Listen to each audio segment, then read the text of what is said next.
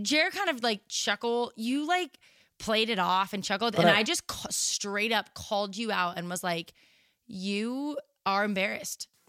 And you think that this is cheesy and you're embarrassed. And he was just laughing kind of, but like still submitting to dancing with me. And it was a moment of like, we were kind of dying, cracking up laughter because it was all true. Because we just were kind of owning how we felt in the moment. But like, I wanted to have this moment of dancing with Jer, and Jer knew that I wanted that. So he was doing it. But we both knew that like, it sucked. Jer felt like it was cheesy. It did not suck. And did it not suck? No, it didn't. It was great. And you even said to me, like, it in the moment reminded me, listen, it reminded me why I love you. Yeah, and you even said to me, oh, well, that's a perfect reason then why. That's what I'm saying. It was great. Like, looking back on it, I hated it, but it was great. Welcome to Behind the Scenes Podcast. This show is full of stories, creative ideas, questions, and challenges with the hope of igniting and equipping you to be more intentional with your life. On this podcast, we take you behind the scenes of whatever we're learning and loving. Each episode will get you thinking about things you haven't before, spark meaningful conversations in your own life, and ignite you to love more creatively and intentionally. We hope this podcast feels like you're joining us for a campfire.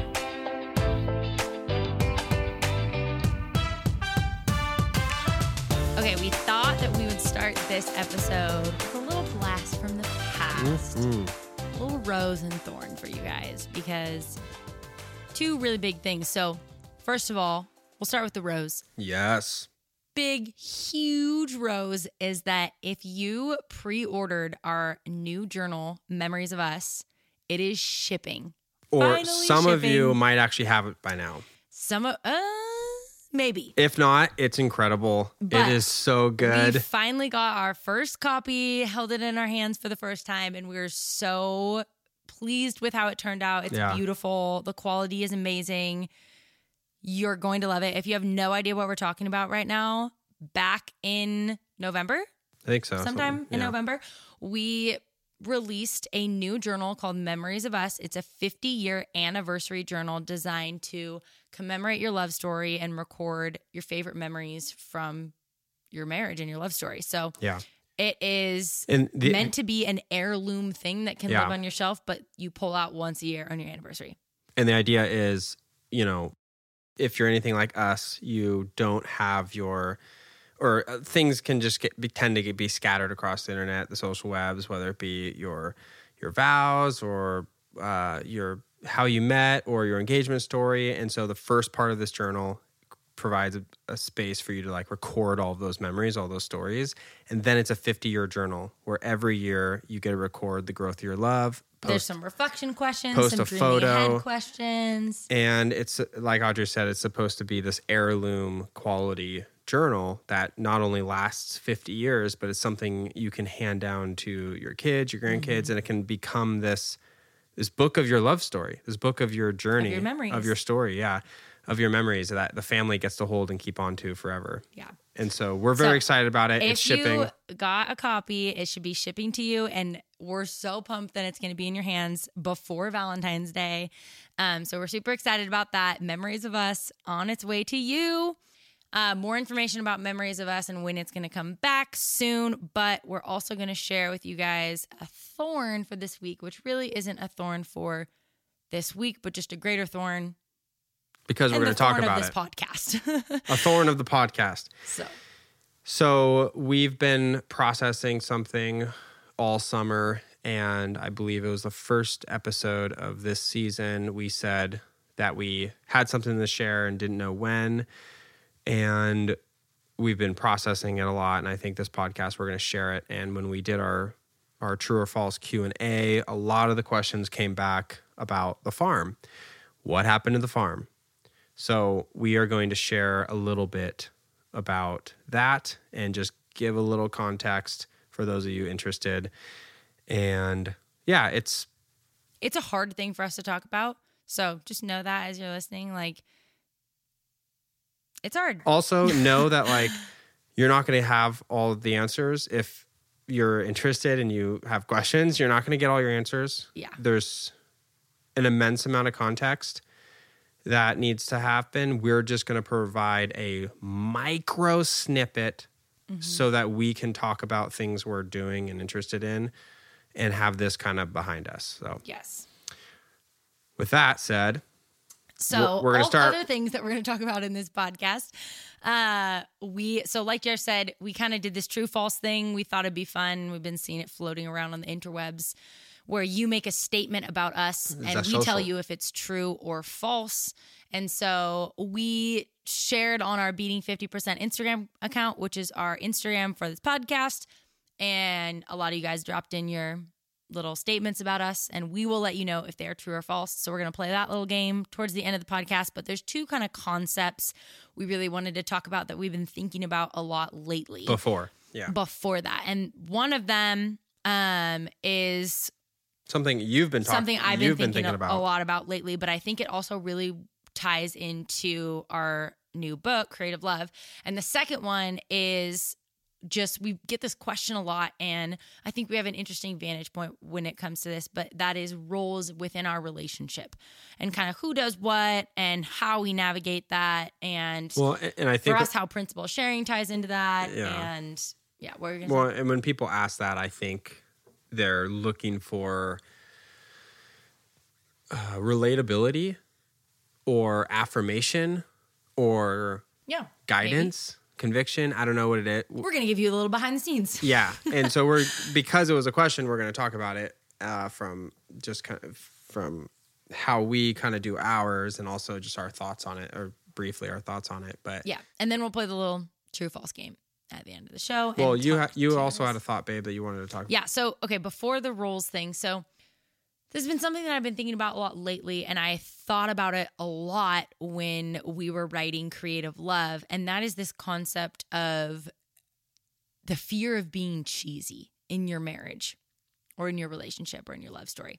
And I think like dating, cheesy can be what you might consider the exact opposite of creative, because if you're creative, then you're not cheesy, or right? Romantic.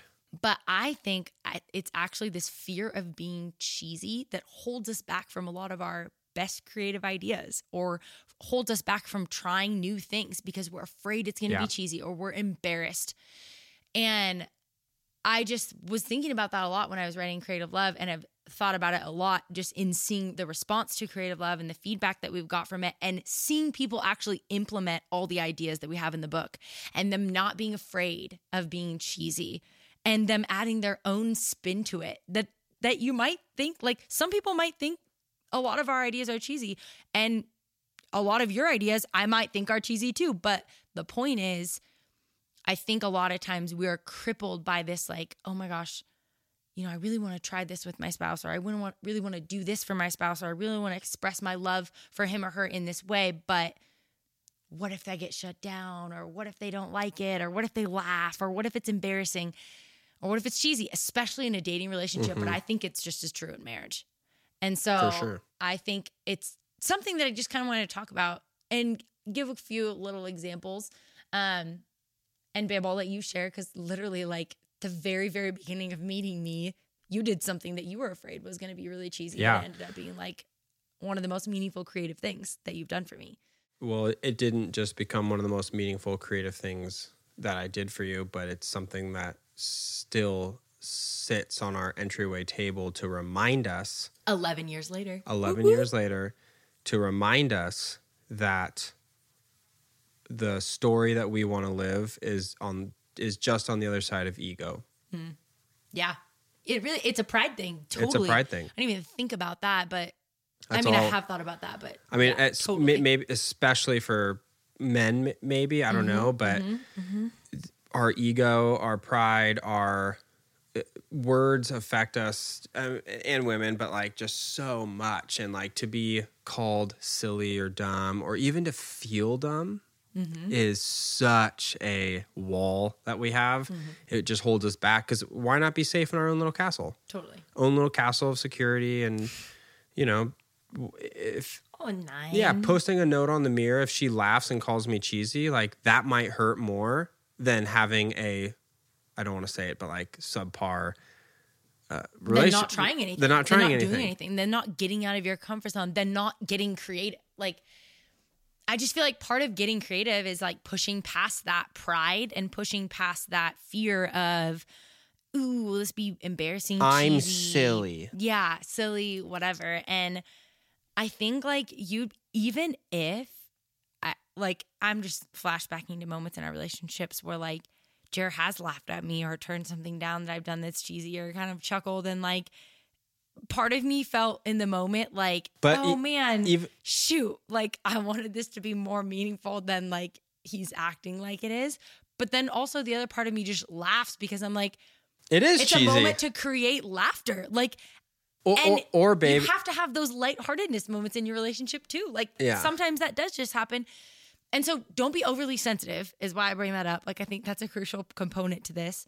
If you're going to go try something, when your spouse tries something, okay, my brain just got lost in what I was going to say. I'm watching her and she just stared off into the distance, so trying to figure that out. But essentially, yeah. Anyways, you didn't even tell your story. What? Oh yeah, you did. What's my story? The lantern. Oh, did you yeah. even say what it was? No. Geez. Let's back up. So not only does it sit on our dresser to remind us of that, and then we got off on the tangent of what ego. What is it? Yeah. The lantern, but it also inspired in large part the question that I've always asked myself and inspired in part our first book, A Love Letter Life. And Creative Love. And Creative Love is, what kind of love story do I want? Yeah. And I was embarrassed to give Audrey a gift that I handmade, and the circumstances might not have been right. And it was super weird. Timing, and it's like, it felt too early to give that gift. And I knew her mom would be there, and it's like, it's way over the top. And like, I just felt cheesy. I felt embarrassed. And I turned around, was walking back to my rig to put it back in the trunk. Enneagram 9. What? I just said Enneagram 9. Why? Can't decide. Well, I was I was walking back to put it in my trunk, and as I was walking back, I stopped, and this question flew through my mind, and that question was, what kind of love story do I want? Do I want to tell the story of how I gave Audrey, whoever she would become at the time, my wife or this girl I once knew, her favorite gift? Or do I want to tell the story of how I got too scared or embarrassed and put it back in the trunk of my car, and it's still there today? Mm-hmm. And I remember that being a specific wall, a hurdle, a barrier that I had to push through and jump over in order to continue pursuing this love story that I wanted to write and have read back to me one day. And so that gift, breaking through that wall of quote unquote cheesiness or embarrassment, was pivotal for us to, specifically me, but for us to continue engaging with one another in the way that we wanted to. And I think also just, that's played out in just so many aspects of our relationship. Not just it's giving gifts that you are afraid might be cheesy. It's writing a letter or a note or a word of affirmation that you think might be cheesy. It's doing an act of service that you think might be cheesy. It's any way that you might express your love for them. Like, there's so many different ways there's so many different ways of expressing your love for your person where fear can creep in and say, don't do that. You should be embarrassed, or that's cheesy, or that's silly, or that's dumb. And oftentimes I think it's when we push past that and we do it anyway, those become our most creative stories and ideas. And those become the kind of love story that we want. Like Jeremy said, those become the moments. It's some of the moments where I was most afraid of being cheesy become the moments that are most ingrained in my memory. Yeah, it's like resisting the friction of your love story in the same way resisting the friction of laziness might get you in shape. Mm-hmm. Like, if you want to get in shape, you have to resist certain things, and one of those things is laziness, or just, I don't know. Yeah. Whatever it might be. You have to resist it and engage with the thing you don't really want, or the thing that's like, oh, but it'd be so much easier to do this, or so much easier to not do it, right? But if you did push through it, you become someone that you actually want to be. Mm-hmm. And when we're talking about relationships and stories, resisting that fear of being perceived a certain way, that ego that creeps up, is the thing that needs to be resisted to write the story that you want. Mm-hmm. Totally.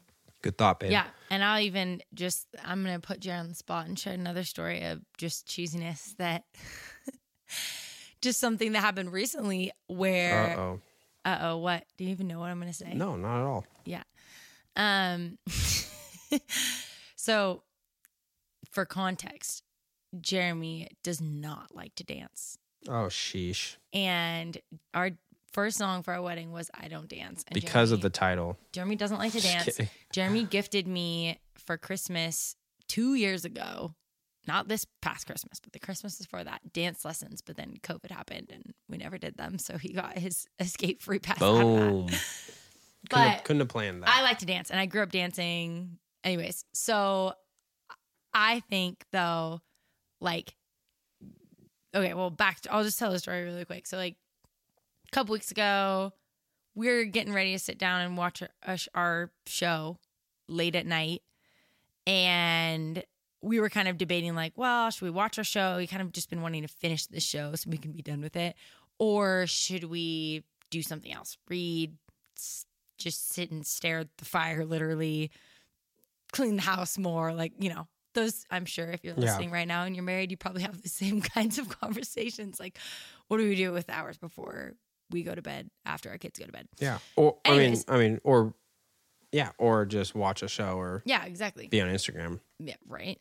Yeah, not a good choice. But anyways, we had like music playing in our living room and I just grabbed Jared's hands and I made him stand up and start dancing with me. And Jared kind of like chuckled. You like played it off and chuckled. But I just straight up called you out and was like, you are embarrassed. And you think that this is cheesy and you're embarrassed. And he was just laughing kind of, but like still submitting to dancing with me. And it was a moment of like, we were kind of dying, cracking up laughter because it was all true. Because we just were kind of owning how we felt in the moment. But like, I wanted to have this moment of dancing with Jared. And Jared knew that I wanted that. So he was doing it. But we both knew that like, it sucked. Jared felt like it was cheesy. It did not suck. And did it not suck? No, it didn't. It was great. And you even said to me, it reminded me, listen, it reminded me why I love you. Yeah, and you even said to me, oh, well, that's a perfect reason then why. That's what I'm saying. It was great. Like looking back on it, I hated it, but it was great. You did not hate it because in the moment you even told me, you were like, yeah, I don't know if you said this is why I love you, but you were like, you said you're good for me. I said you're good for me. Yeah. Because you just were like, I knew that I needed to get pushed and past you don't like to do things ego. that you're not good at. But it ended up being really funny and we danced around in our kitchen for like 30 minutes and we had a great night and we didn't watch our show or do anything else. We were super present with each other and it was just fun. And like, that's a good story, babe. I didn't know you were going to share that. I think a lot of people, like, you think about dancing, right? Okay. I think a lot of people probably listening to this right now, like, they might think dancing with their spouse is cheesy. That might be one of those things that's like a stereotypical cheesy things, like dancing in the kitchen with your spouse. Yeah. But it's like, why? Because culture told us that it is, or because you're afraid that your spouse won't like it. Even Jeremy, you know, I was afraid that Jeremy wouldn't like it. But like, my point in that, or I guess there's a lot of takeaways that you could take from this, but like, I just think it's interesting that like, even though Jeremy still thought it was cheesy, it still became a moment of laughter and it'll still be something that we always remember because I pushed past my fear of like, oh, this could be cheesy, but like, I still want to do this. And this is the kind of love story I want. I want a love story where like, we don't just watch our show right now. I want to like laugh and listen to an album that we really like and dance with my husband in our house and just talk and have a present night with each other. You know, that's like, that good, was the kind of love story that I want. So anyways, whatever that is for you, maybe you think writing love notes is the cheesiest thing ever. And maybe you think rubbing your spouse's feet is cheesy. Maybe you think, I don't know whatever it is for you, but I would just encourage you, like, tonight, because now is a better time than ever. Think of something that you've wanted to do in your marriage or relationship or try, but you haven't done because you're afraid that it was cheesy or because you're embarrassed, and just do it. Yeah. And have the expectation that they might laugh at you. But then if they do, go with it, because it still might be one of the best moments. Yeah, laughter is rarely bad. Yeah. So, anyways, babe, that's that was a good story. I'm inspired. Thanks, babe. I am. I didn't know you were going to share that. Yeah. And you sharing it reminds me, man, you're right. Sheesh. Gosh, I should share more things on the podcast so I get that kind of a response. Oh, dear. Okay, moving right along. Okay, roles. We want to talk about roles. Yeah, roles. Shifting gears, man. This is such a big... It's such a big topic. We talked about this a little bit on a Beating 50% live, like we did a while back. Guys, I think that kind of sparked the intrigue for it. I love tuning. I love doing Beating 50% lives because we just love you guys. We love the folks that engage with Beating 50% because you're there for that reason, and it's just so fun. And also, can we just say, Beating 50% people, our 5-year anniversary of launching Beating 50% is this Valentine's Day. That means for 5... I know so many of you guys have been following us from our little beginning. Beating 50% launch party that we did 5 years ago, which is so wild. But what I was going to say is we usually go off on our Beating 50 lives because we just go deep. We go deep, and we know who we're talking to. And you guys are fun to talk to and engaging and interesting, and you spark meaningful conversations. Well, and it's no secret. This is one of the problems, not problems, but it is actually a problem with social media. But when you have such a large following, you can't talk.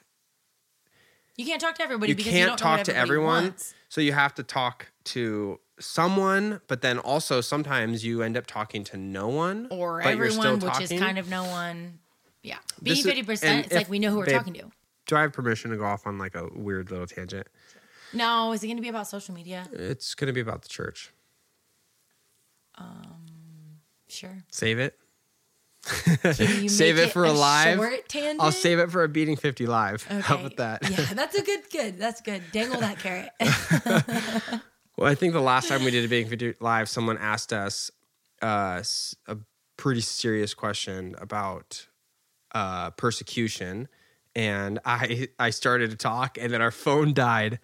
And both our phones yours was dead. We went to mine, and mine died, I think. And remember that? Yeah. And I still get DMs. People were like, what are you going to say? It died at like a critical point. A critical juncture. So anyways, never mind. Sorry, guys. Roles in our relationship. Okay. It's a big, big, big topic. We're not going to obviously cover all the bases, but we're just going to talk about us and some thoughts. Did you have some thoughts, babe? I just shared my whole thought about the cheesiness thing. So I think roles, there are,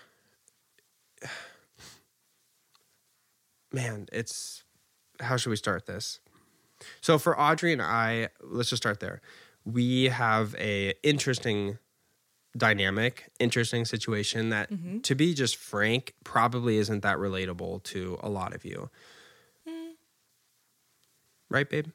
And maybe aspects of it, yeah. Aspects of it, maybe, but everybody would probably feels that way about their story. That the aspects of it are not relatable. Yeah, so maybe it is. Maybe that was presumptuous, but we share a lot of the duties in our relationship. Right. You're the mom. I'm the dad. I watch the kids sometimes while you work. You watch the kids sometimes while I work. I cook dinners sometimes. You cook dinners most times. Definitely most times. But he makes meat. Yeah. But there's man. What were we going to talk about for this? We talked about this a little bit before the podcast. A lot of people ask, like, roles wise, like Jeremy and I know some people in their marriage relationship have very clearly defined roles. And circumstances or maybe it's because structures force that, though. Right? I was just going to say that. Maybe because circumstances or your jobs or whatever it is force that. Or maybe it's because you actually intentionally sat down and set those roles into place. Well, like you said, you're going to do the dishes always, and I'm going to take out the trash always. Yeah. You're going to take care of the babies, and I'm going to go to work. Like, maybe it's because you've actually made that decision, or it could be because you have no other choice. But I also want to say, like, one of the problems I see with culture is this big pushback on science. Well, they don't think it's a pushback on science, but like nature has these built-in structures that men and women kind of live in. Mm-hmm. And the fact that women have the glory of growing a child, bringing it into this life and becoming a mother, that is a massive, massive blessing. Mm-hmm. It is we wouldn't be a race without it. It's same as Animal Kingdom in so many ways, but that is a built-in natural event that happens that I don't want to say forces a role on women, but it just invites a structure to the home. Yeah, it's a good way to say it. And I think in large part, Christianity specifically paints a very logical picture on how that can best be adapted, accepted, and lived in within the confines of that structure. Because it all makes sense. And again, I mentioned Christianity, but there's lots of beliefs out there, and the world is rapidly changing with some micro adjustments to a lot of beliefs. But the core concepts are all kind of still there, and we all have the same amount of data to go off of. I personally believe, after analyzing a lot of data, that the Christian picture just makes the most sense. It answers the most amount of questions. It, in my opinion, is the smallest leap of faith when it comes to accepting a worldview. Okay. Whoa, that could be its own podcast, but okay. That could be its own podcast. Yeah. Well, when I say it makes the most amount of sense, deep thoughts. Yeah, when I say it makes the most amount of sense, what I mean is, in order to prove another worldview, and this is just my opinion, it would take a larger leap of faith to come to the same conclusions that Christianity offers. Now, getting back to roles. Yeah, I was just going to. Sorry. Getting back to roles, I just say that because I mentioned Christianity. Getting back to roles, I think Christianity paints kind of a picture that makes a lot of sense given the confines that nature forces on our species, let's say. Yeah. Did I just blow up? Yeah, you went a little theological or whatever.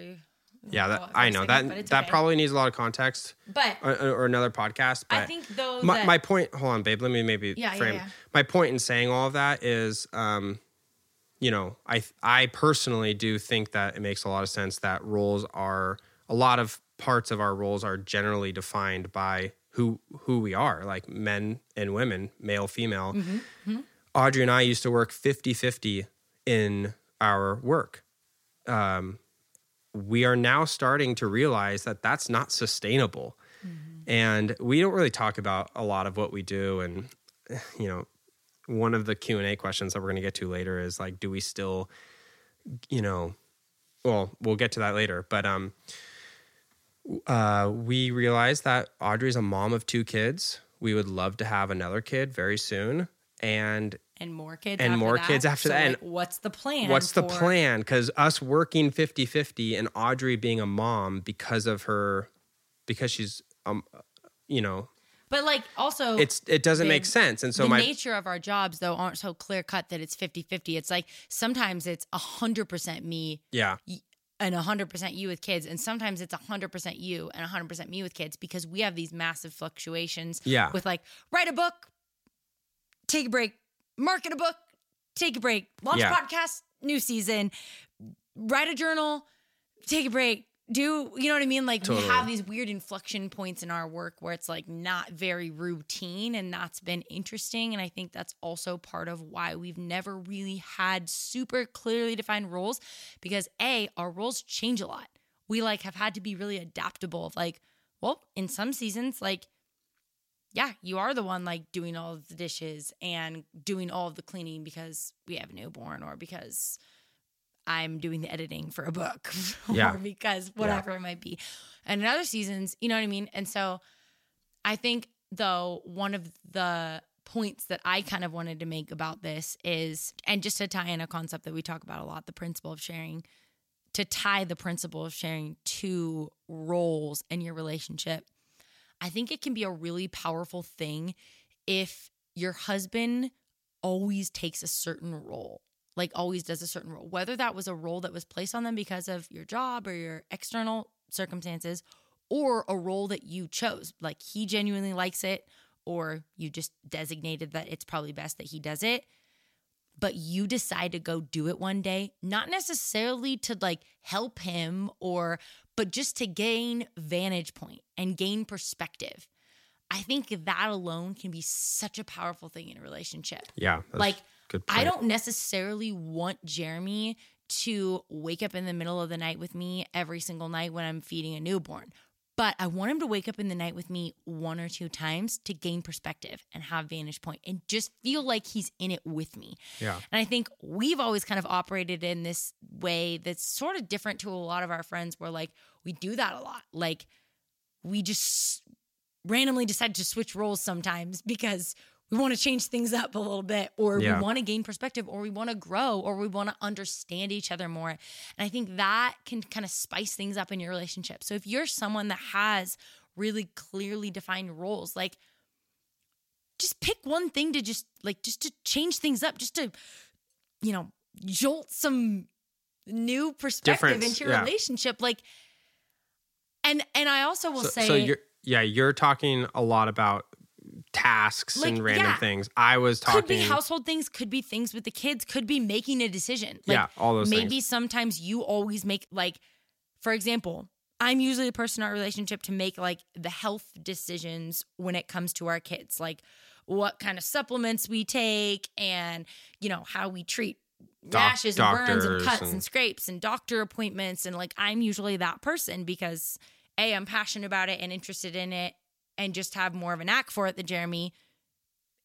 And that's probably the main reason. But like every now and then, like it's good if Jeremy can be put in a position where he has to make a decision for our kids' health. Like immediate example, you told me, Jared, it's your decision if you want to get Bodhi circumcised or not. Yes, exactly. That's a perfect example. And I was, you know, I had to make that decision. Yeah. And it was great vantage point. Like, totally. Wow, like I thought these decisions came easy. Yeah. And then I researched it and thought about it a lot and was like, oh my goodness, there is a serious, this is not a obvious answer.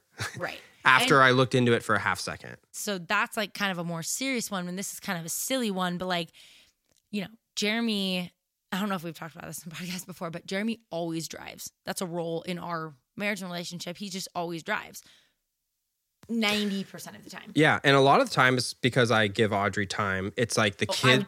Hold on. Let me finish my thought. Sorry. So Jeremy usually drives mostly because you love driving.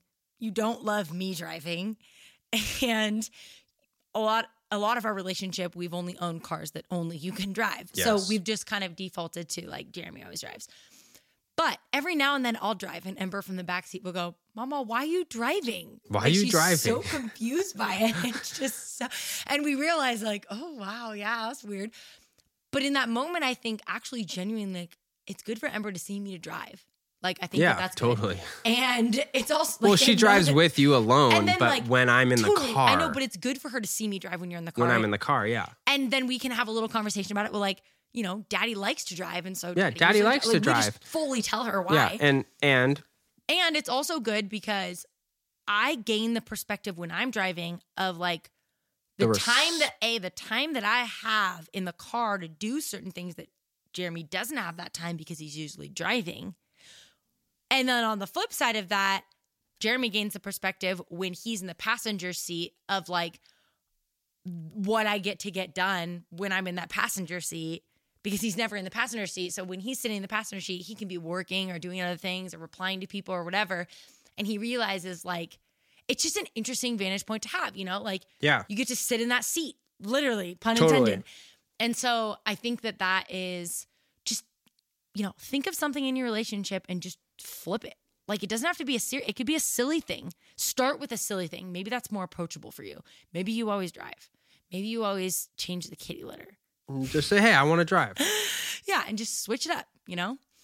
Or when he go, yeah, that's good. I might have gotten a little wild. We maybe won't. Yeah, I might have gotten a little wildly there. We got a game to play. My brain went down a couple rabbit holes, but if more context is needed, maybe we make that, like I said, a Beating 50 Live. Okay. Because what I was going to say is you were talking more roles as you just laid out, and I was talking more. You're talking biblical roles. Well, not even biblical roles. I'm just talking based on pure, you know, just based on the roles that are somewhat forced upon us. You know, like I'm forced to be a dad, you're forced to be a mom, right? And we didn't necessarily choose that, but there's a rhythm to that, and it's forced us to make certain decisions because of that. Mm-hmm. And so, but what I'm saying is I might have gotten a little wildly there. Yeah, that's kind of maybe different. We'll see how that pans out. And yeah, we'll see how you guys hit us up. Let us know your thoughts. That's kind of how we usually feel. We'll just see how that pans out. Yeah. And yeah. Actually, that's not true. We do think about things very intently. We do, but sometimes we say, but we do try to stay pretty. We have a high level of trust for each other and you guys, but yeah. Okay. True and false? Yeah. Truer and falsers. So we took your guys' statements about us, and we will let you know if they are true or false. Babe, you want to alternate on these, or how you want to do it? I'll go through them. You'll go through all of them? Sheesh, yeah. We can switch. All right, true or false? You never fight with Audrey. False. We aren't big fighters, though. Yeah, we're not. We like. Have can I say something real quick? Opinionated, heated fellowship disagreements. Yes. Well, also Audrey can be very stubborn. And Jeremy can be very stubborn. Yeah, we both can be very stubborn, but Audrey can be very assertive, and her way's the highway. Okay. Esque. What's your fault? What? What's your fault since you're putting... Nobody asked what my fault is. They said... Oh, so the reason we fight is because I'm really assertive? Oh, bless you. No, they said you never fight with Audrey. They didn't say, Audrey, do you ever fight with Jer? Oh my gosh. Takes two to tango. It does. Chapter in Creative Love. Takes two to tango. Takes two to tango. Literally, it's called that. Oh wow, you're waving our book at me. That's funny. I think Emerson Eggridge has a thing about that. Okay. We don't fight often. No. We don't have like heated fights. We do not. Rarely ever, to be honest. We resolve quickly. And mostly that's because I need that. We also have strategies to resolve. Okay, what are those strategies? Well, again, we talk about that in both of our books. We do talk about that in Two to Tango. Yeah, but yeah, you never fight with Audrey. Yeah, that would be. I mean, like we definitely have our heated fellowship moments. We cannot take this long on each one. I know. Bless us. You miss Little People, Big World. False. Great experience. Glad it all happened. It prepared us and gave us opportunities that were, taken advantage of now, I guess you could say. But we do not miss it, at least the current version of it. Leaving it has given us the opportunity to do everything that we're doing now. Yes, but we would leave it 100 times over. Yeah. You still get money from Little People, Big World. I don't know why, but a few people ask this. No, we don't. False. You never did, right? You never got like rerun. No, I think they're called royalties, and they are called royalties. You never got them. Nope. Audrey knew who Jeremy was before you met. true and false. Like, I knew who you were. I knew of. Did you know I was famous? I knew that you were famous, but I didn't know. I'd never seen the show. But you didn't care, obviously. What do you mean, obviously? Well, you didn't look my direction for a year after. Yeah, but I definitely. Yeah, I knew who you were, and I knew that you were part of a TV show, and obviously I was prefaced by that before the date. But I didn't know like much about it, and I'd never been to pumpkin season, and I'd never seen the show. Yeah. So kind of true and false.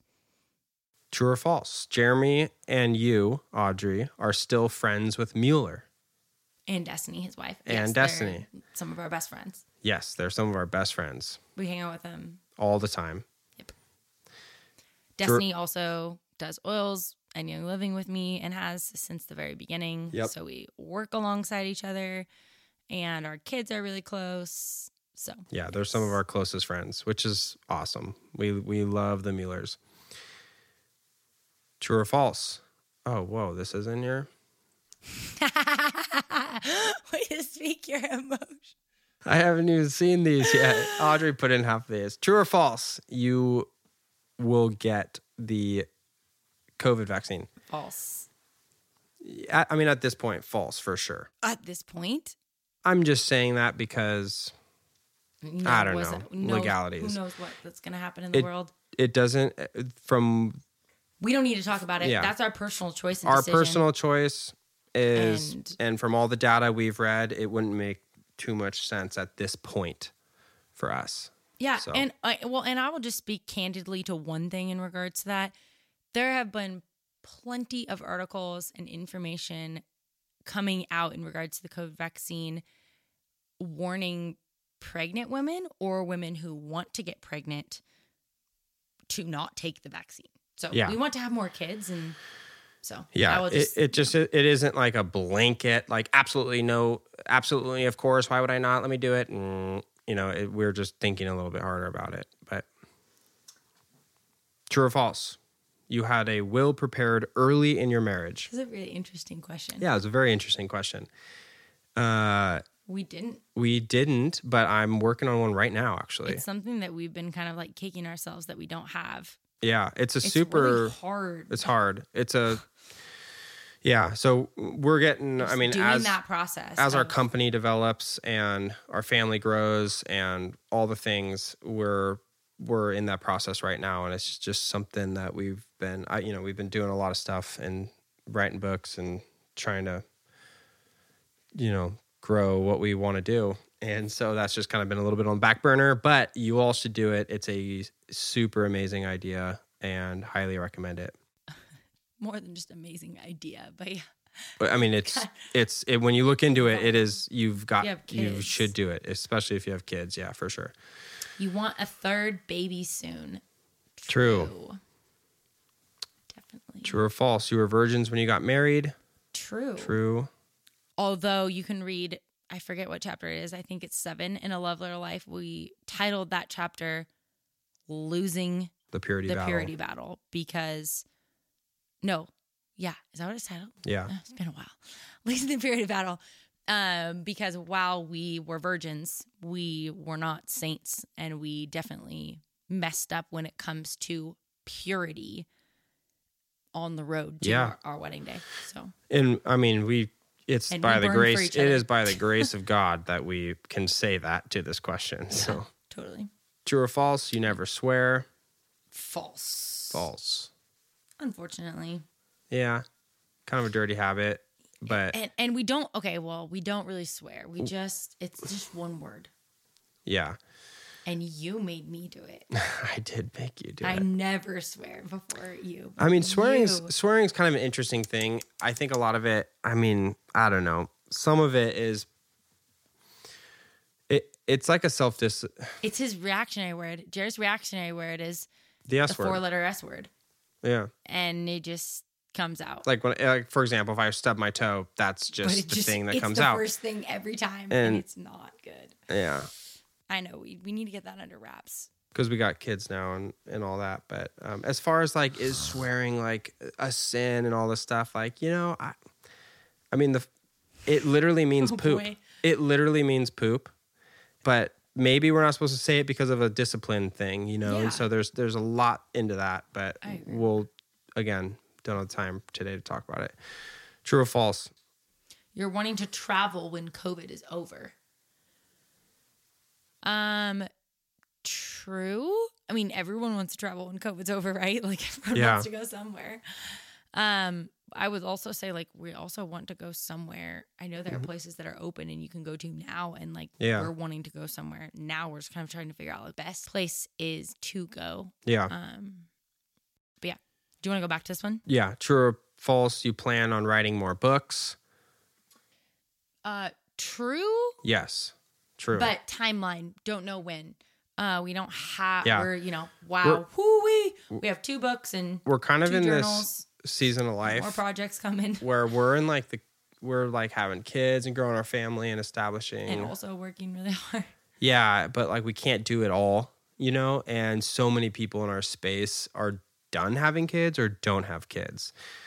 We have really good friends all across the country that are in one of those 2 camps, and we are like one of 2, I think, that like have kids and are actively doing like writing books and doing the tours and all that stuff and the podcast. And so we're gonna pause a little bit as far as traditionally published books go, but we always have projects going on, and we love it. So we're definitely going to be still working on stuff and releasing stuff and trying to help people live a more intentional life and pursue the love story they want read back to them, all that stuff. But as far as the energy and work and time that goes into a traditionally published book, which would be like through a publishing company. Can we say the contract thing? Oh, yeah. This is another cool thing. Not a true or false question, but really cool. This is the first, as of the launch of Creative Love, it is the first time in Audrey's and my marriage that we are not obligated under a contract,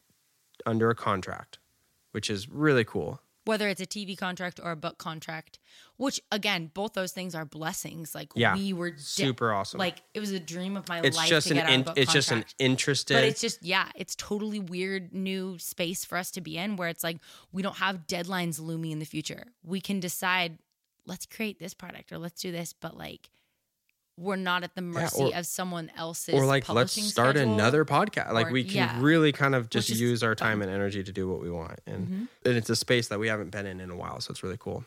Okay, you want God's will more than anything else. True, definitely. True or false? Audrey, you're a crunchy mom. I'll let you answer that. True. And I love it. You guys are living a debt-free life. True. Except for our house. Yeah, we do, but that's intentional. Like we, which it's still debt. Like it is debt. Yeah, it's still technically debt. But yes. We are, do you want to talk more about that or not right now? We could. I think there's another question down here about... next question. We got to keep cruising. You did an all-natural birth. True. Yes. If you mean unmedicated birth, yes, true. Both times. A question that I don't think is in here, but that came through on mine is true or false. Someone, and I want to set the record straight, really. You look down on people that have a medicated birth. No. Yeah, it's false. Like, I don't know, but some people think any way that you bring a baby into the world is a freaking miracle, and you get to decide how. Well, sometimes you don't get to decide. So, like, again, there's literally, that's my choice. That's why it's a miracle. There may come a day with a baby that we have where I don't get to make that choice. Maybe I do need a C-section at some point. Maybe I do need, and whatever it is. And it's like, at that point, totally fine. That's, again, it's okay. So there's absolutely zero judgment the point, for that the point whatsoever. Just my choice. That person obviously doesn't know you very well, but sorry, I had to ask it just to say it. True or false? It was love at first sight. False. True. No, it wasn't. Yeah, I mean, I was pretty. You would say that I now? was pretty swooned. Yeah, I mean, there's a reason. Why would I have pursued you if it wasn't? We always say it was interest. Sometimes you don't know what love is. Mm-hmm. but you know you have to do something.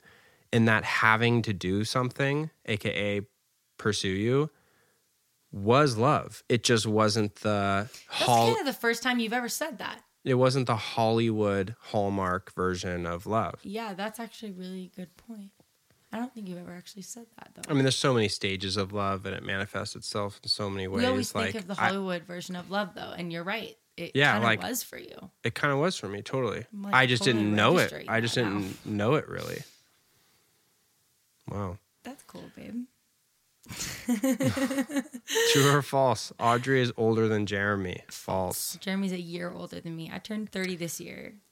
Jeremy turned 30 last year. True or false? Your books and journals are directed toward Christian couples only. False, false, false, false, false, false. False, false, false. If only Christian couples can have an intentional marriage and communicate, then maybe true. But we all know that's not true. Yeah.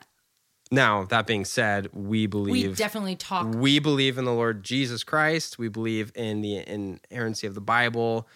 And so we speak from that vantage point. We speak from that vantage point, and that's where some of our perspective comes from. Mm-hmm. But, again. And we credit that perspective. Like, we quote scripture and we do, Yeah. But again, that doesn't mean you can't read it and benefit it. And especially the journals. Like, yeah. And the books, both of them. Like, totally. Yeah. True or false? You love living in Portland. Where are you? You skipped ahead. No, just right here. Oh, I did skip ahead. Sorry. You're skipping my, you're a young living diamond. True or false? You're a young living diamond. True. True. Very exciting. Next, you love living in Portland. False. Yeah. We don't live in Portland. We like we don't technically, our address is Portland. But we live outside of Portland. But do we love living in the Portland area? Not really. We're mostly there because our family and the farm and our friends. Yeah, and your parents. Which is a really good reason to be there. Your parents. Your parents' farm. Yes, my parents' farm. So there's like, obviously, that's where we grew up. It's our life. We love the Pacific Northwest. Hold on. We love Bend. We love the area. But I don't know. We just live in the burbs. Yes. That's what I was going to say. Like, they know we've talked forever on the podcast about Bend. And we love small town vibe and outdoor things and activities. And where we live doesn't offer a ton of that. You have to drive. No, it doesn't offer. Whereas when we lived in Bend, you have rivers, mountains, tons of lakes, tons of camping. You have a town. Stop. Wait, disclaimer. Everything local. Bend sucks. Don't move here. Yeah, Bend sucks. Don't move here.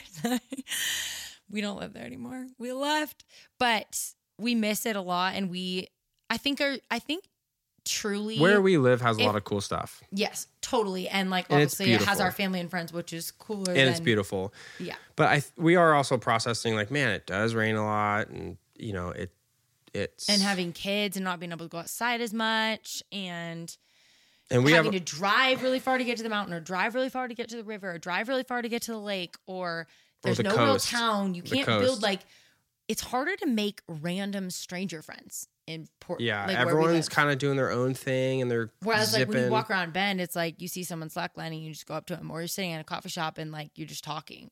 And there's also a lot of entrepreneurs there, which is just kind of relatable to us. So yeah, wow, that's long-winded answer to that one. Interesting question.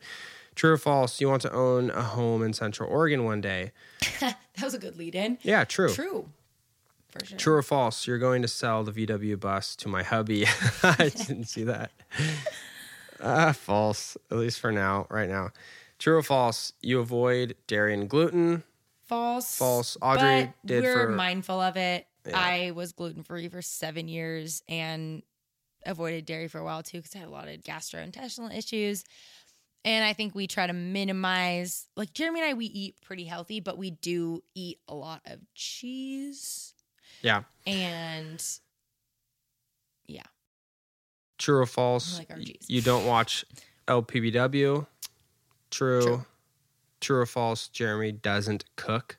False. Jeremy does, but do cook. But predominantly I do, and Jeremy mostly cooks, grills, and does the meat. I'm starting to be the grill master, and he cooks breakfast for the kids a lot, like you do, babe.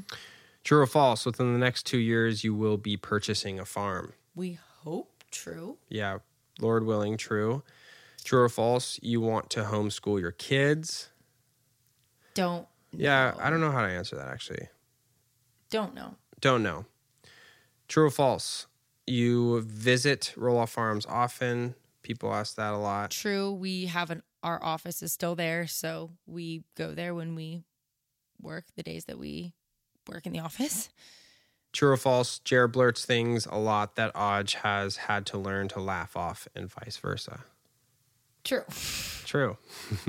Or I have to, give context or whatever. True or false, you're often on set for Little People Big World, but you're just not filmed. False. True or false, waiting for marriage was difficult. True. Very. True or false, you follow Dave Ramsey. Baby steps. True.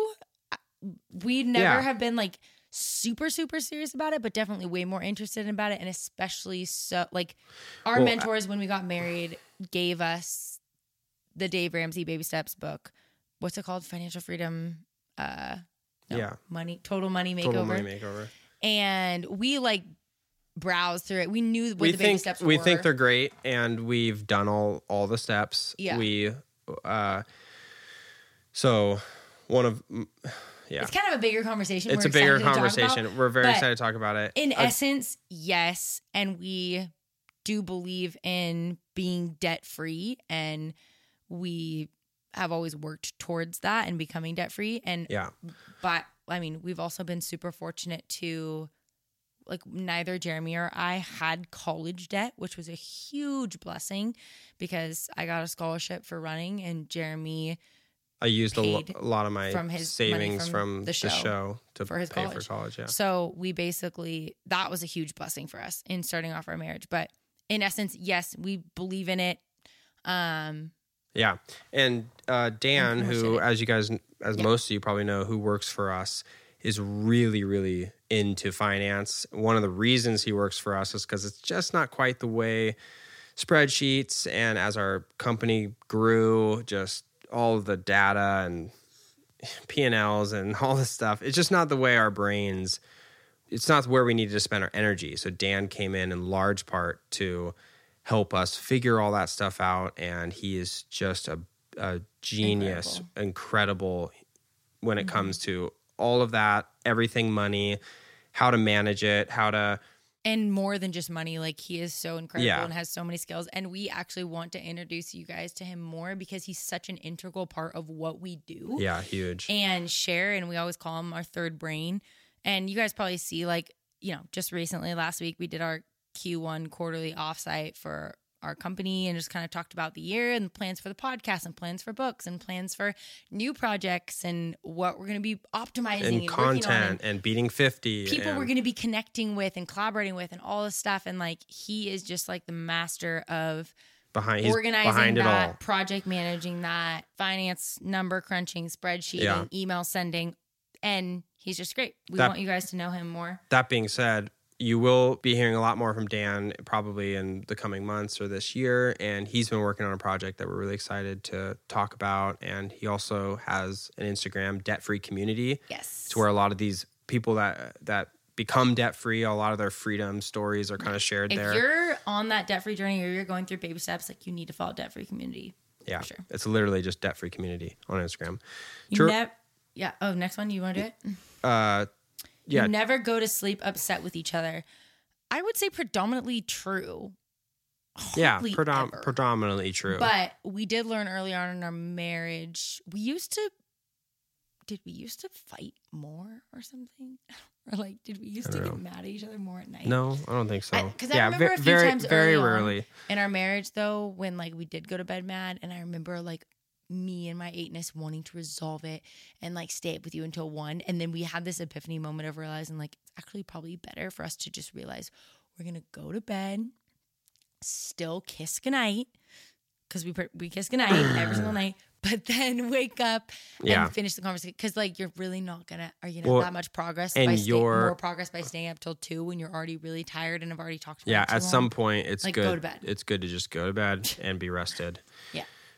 True or false, you're avid readers. True. I would say the last... also false. also false. The last couple. I want to be more. Yeah, the last couple, or I would say the last year, and we've mentioned this recently on the podcast. We've spent a lot of time reading the news, if you can even call it that anymore. Propaganda is more likely. Just all of it. It's narrative pushing, and you all feel it. You all know it. It's just all chaos and agendas, and I don't know. You could hear one thing on one side and the other thing on the other side, and then you don't know what's true. So then you go research, and then point is, we've been distracted from reading, trying to figure out what's going on in the world, and we're hoping to get back to books this year and just realize, like, okay. I feel like there's just been this pressure to stay on top of everything, like what's happening with COVID and what's happening with politics and what's happening with this, that. Like, we're reading so much information, and, you know, on top of working, having kids and all of that, it's just a lot. And as a mom with young kids, it's really hard to make time to just like read. Yeah. It's just hard to do, I especially think as maybe a working mom. A lot of you probably probably need to hear that. It's just hard, but man, there's so much there yeah. with the can I just opened, but working together is sometimes frustrating. True, but mostly we love working together. We love it. But yeah, it definitely can be frustrating. And our work has its frustrations, but not so much like it's not as much that we get frustrated by the fact that we work together. Yeah. It's more that we get frustrated by our work. Yeah. Right? Like a problem or a fire we need to put out, or, right? Yeah, but we also, you know, as like we put on the coworker hat, you know, babe. And so like you can get frustrated at the way your coworker does or does not do things. And so, yeah, there's times where we're like, man, but for the most part, majority of the time, we love it. It's super great. True or false? You want to raise your kids on a farm one day? True. 100% true. 1,000%. This one came in maybe twice, 3 times. True or false? You only have Christian friends. False. Pretty ridiculous, but definitely false. Also, some of like our best friends don't share the same beliefs as us when it comes to faith and politics and lots of things like parenting. So yeah, I think it's really healthy to have good friends with people that don't share your same beliefs when it comes to everything. And it's also really healthy to have good friendships with people who burn for the things you burn for and share the same beliefs as you. Necessary. You have to have it's both. Necessary. Totally. Both are necessary. Yeah. True or false? You would consider a home birth? True. My biggest hesitation with that is my hemorrhaging, and I'm a redhead, and it's a thing with redheads and hemorrhaging. I hemorrhaged really bad with Bodhi, and it was pretty traumatic and the most painful experience of my entire life, how they had to treat that. And I just have been advised by lots of people that have also hemorrhaged, or midwives, like that would probably be a risky thing to do.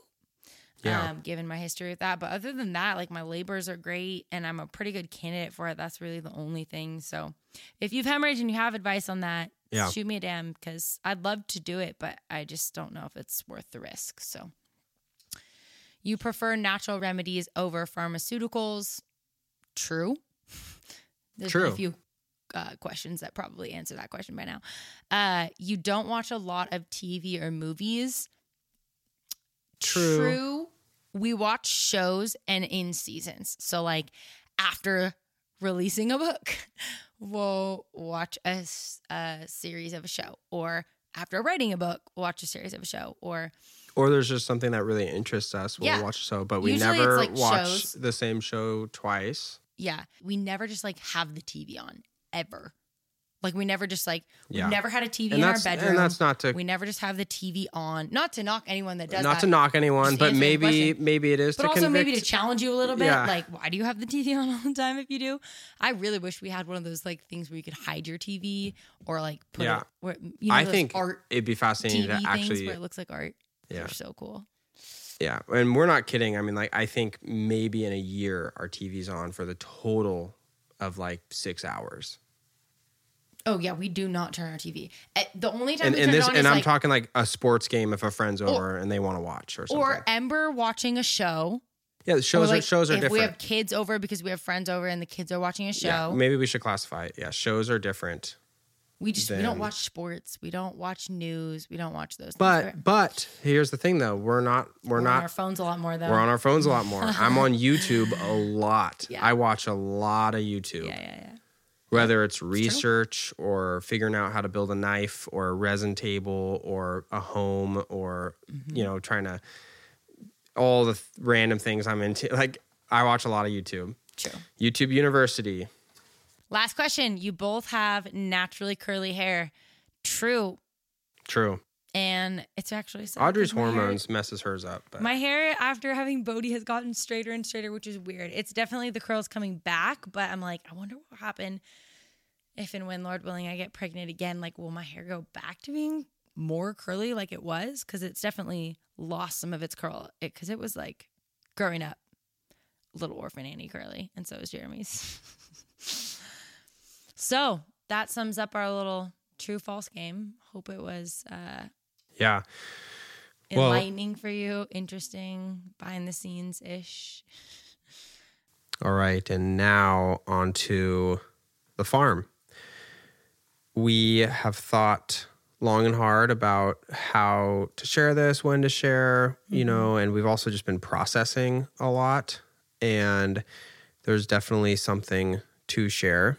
And we're not going to tell you the whole story or get into context right now. We're gonna catch you guys up to speed in a short moment and move past this hump, if you will, and hopefully just answers, the big broad question: what happened to the farm? Yes.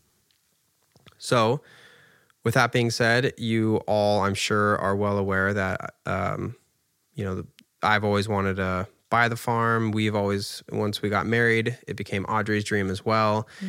We, had plans. That's why you guys are asking the question. Because we've shared about it a lot. It's been our dream, something that we've worked towards and kind of mapped a lot of our decisions towards, and just been our dream. I mean, it's really been like the kind of the North Star, the desire of our heart, if you will, for a long time. And that might have been a little bit for us, which we're going to get to in a moment, part of the problem. And the Lord's been doing some cool things with that.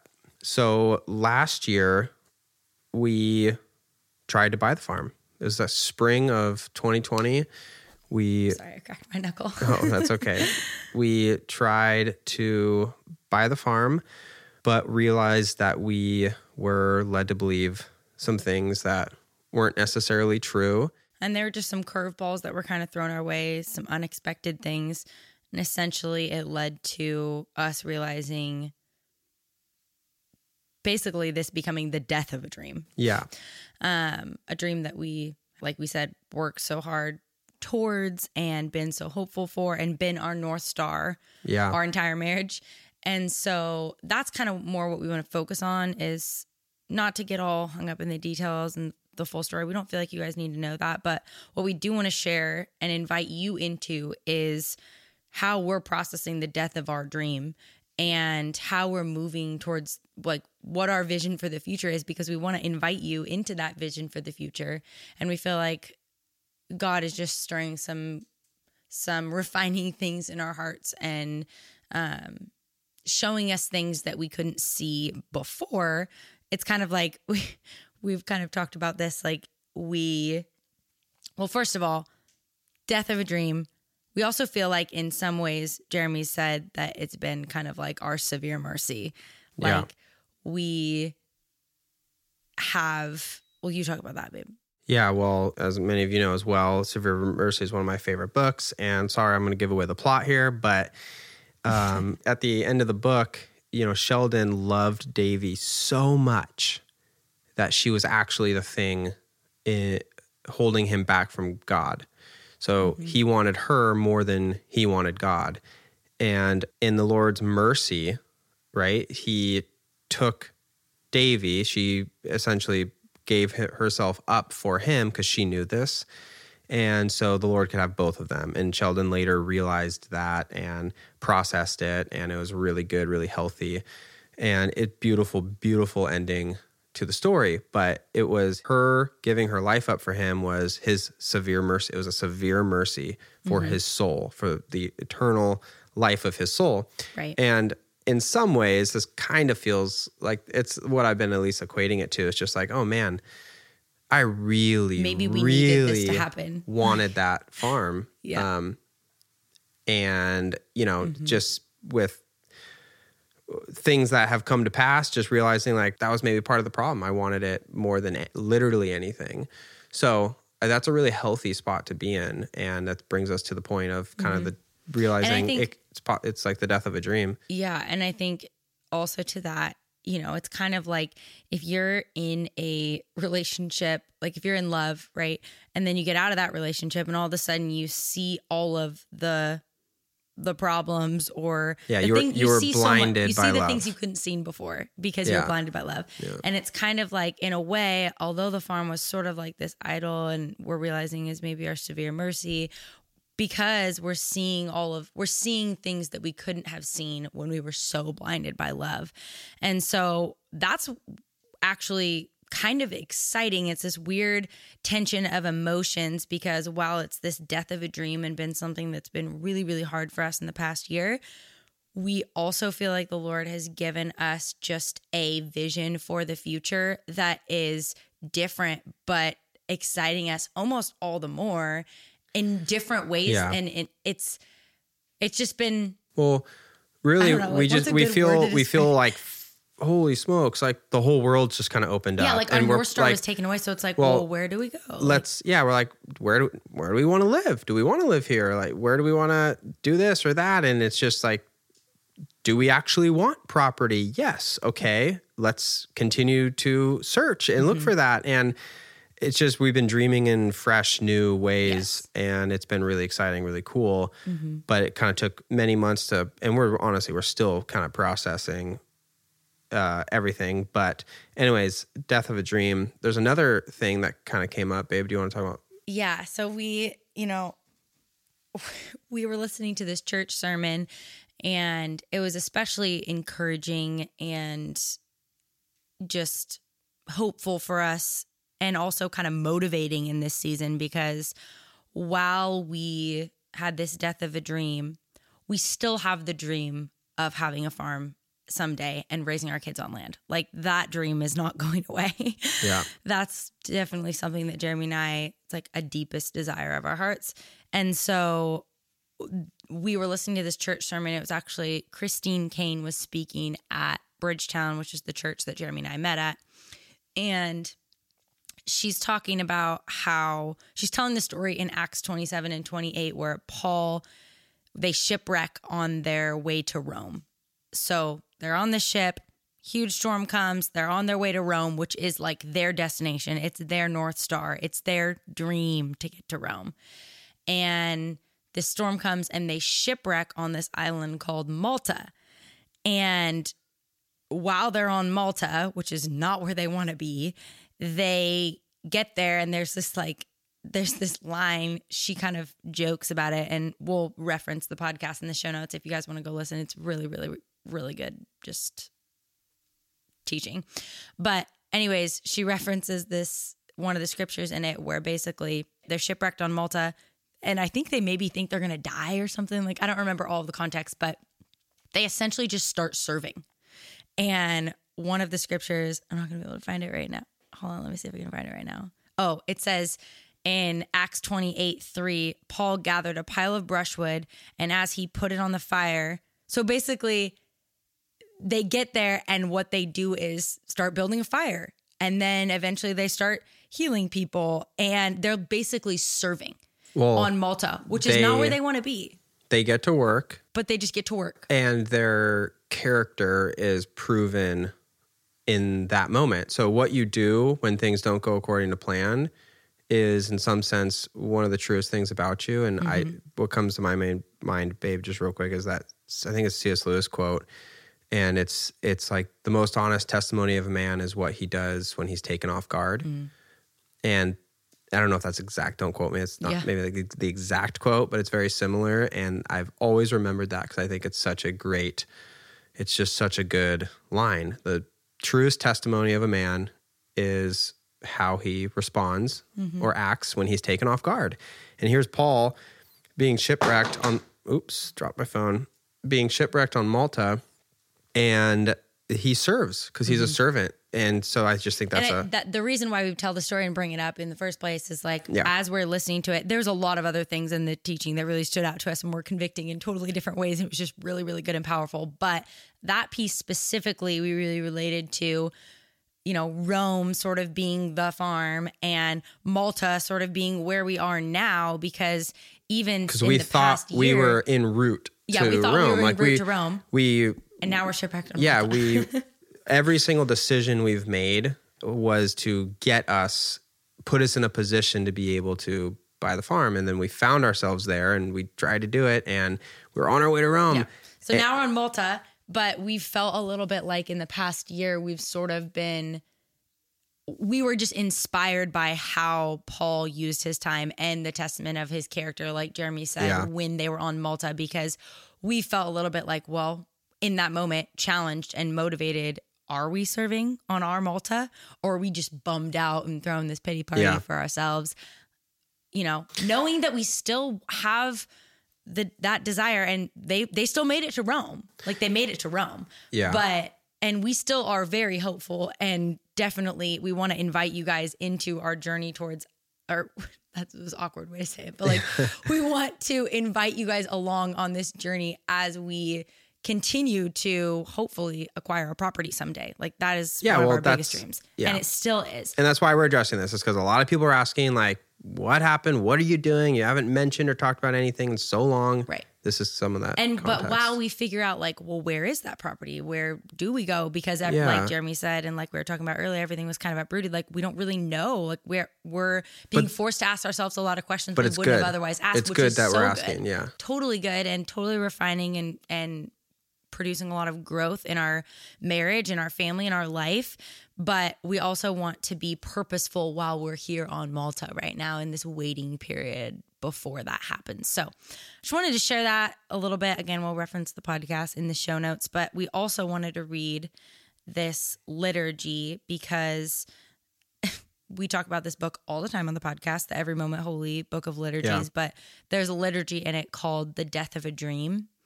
And it's just really beautiful. And I mean, I don't know if you're listening to this podcast right now and maybe you have experienced the death of a dream in 2020. Maybe you went through something that was extremely hard. Your North Star got, you're changing course. You feel like you're on Malta right now. I feel like if that's you or has been you in the past year or has been you at any point in your life, this Death of the Dream liturgy will be encouraging, hopefully comforting, and hopefully give you some hope like it has us. So before I read that though, babe, is there anything else you want to add?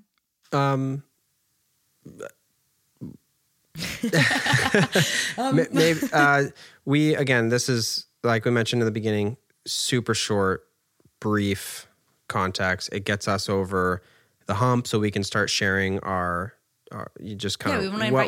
to invite you guys into the future and what we've been doing, which we haven't really been sharing in a while. And I think a lot of you have noticed that. So we're trying to be respectful of the situation and everyone and tackle this in a specific way. But we definitely felt like it needed a brief moment. And so we hope that happened. And babe, carry it away. Here we go. A liturgy for the death of a dream. O Christ, in whom the final fulfillment of all hope is held secure, I bring to you now the weathered fragments of my former dreams, the broken pieces of my expectations, the rent patches of hopes worn thin, the shards of some shattered image of life as I once thought that it would be.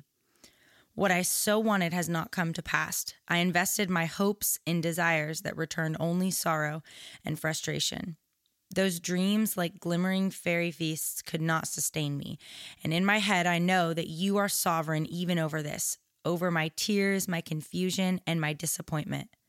But I still feel in this moment as if I've been abandoned, as if you do not care that these hopes have collapsed to rubble. And yet I know this is not so. You are the sovereign of my sorrow. You apprehend a wider sweep with wiser eyes than mine. My history bears the fingerprints of grace. You were always faithful, though I could not always trace quick evidence of your presence in my pain. Yet did you remain at work, lurking in the wings, sifting all my splinterings for bright embers that might be breathed into more eternal dreams. That's my favorite part. I have seen so oft in retrospect how you have not neglected me, but had, with a master's care, flared my desire like silver in a crucible to burn away some lesser longing and bring about your better vision. I also feel like that's kind of what's happening. So let me remain tender now to how you would teach me. My disappointments reveal so much about my own agenda for my life and the ways I quietly demand that it should play out, free of conflict, free of pain, free of want. My dreams are all so small. Your bigger purpose has always been for my greater good, that I would day to day be fashioned into a more fit vessel for the indwelling of your spirit and molded into a more compassionate emissary of your coming kingdom. And you, in love, will use all means to shape my heart into those perfect forms. So let this disappointment do its work. My truest hopes have never failed. They have merely been buried beneath the shoveled muck of disillusion or encased in a carapace of self-serving desire. It is only false hopes that are brittle, shattering like shells of thin glass to reveal the diamond hardness of the unshakable, eternal hopes within. So shake and shatter all that would hinder my growth, O God. Unmask all false hopes, that my one true hope might shine out unclouded and undimmed. So let me be tutored by this new disappointment. Let me listen to its holy whisper, that I might release at last these lesser dreams, that I might embrace the better dreams you dream for me and for your people, and for your kingdom and for your creation. Let me join myself to these, investing all hope in the one hope that will never come undone or betray those who place their trust in it. Teach me to hope, O Lord, always and only in you. You are the king of my collapse. You answer not what I demand, but what I do not even know to ask. Now take this dream, this husk, this chaff of my desire, and give it back reformed and remade according to your better vision, or do not give it back at all. Here in the ruins of my wrecked expectation, let me make this best confession. Not my dreams, O Lord, not my dreams, but yours be done. Amen.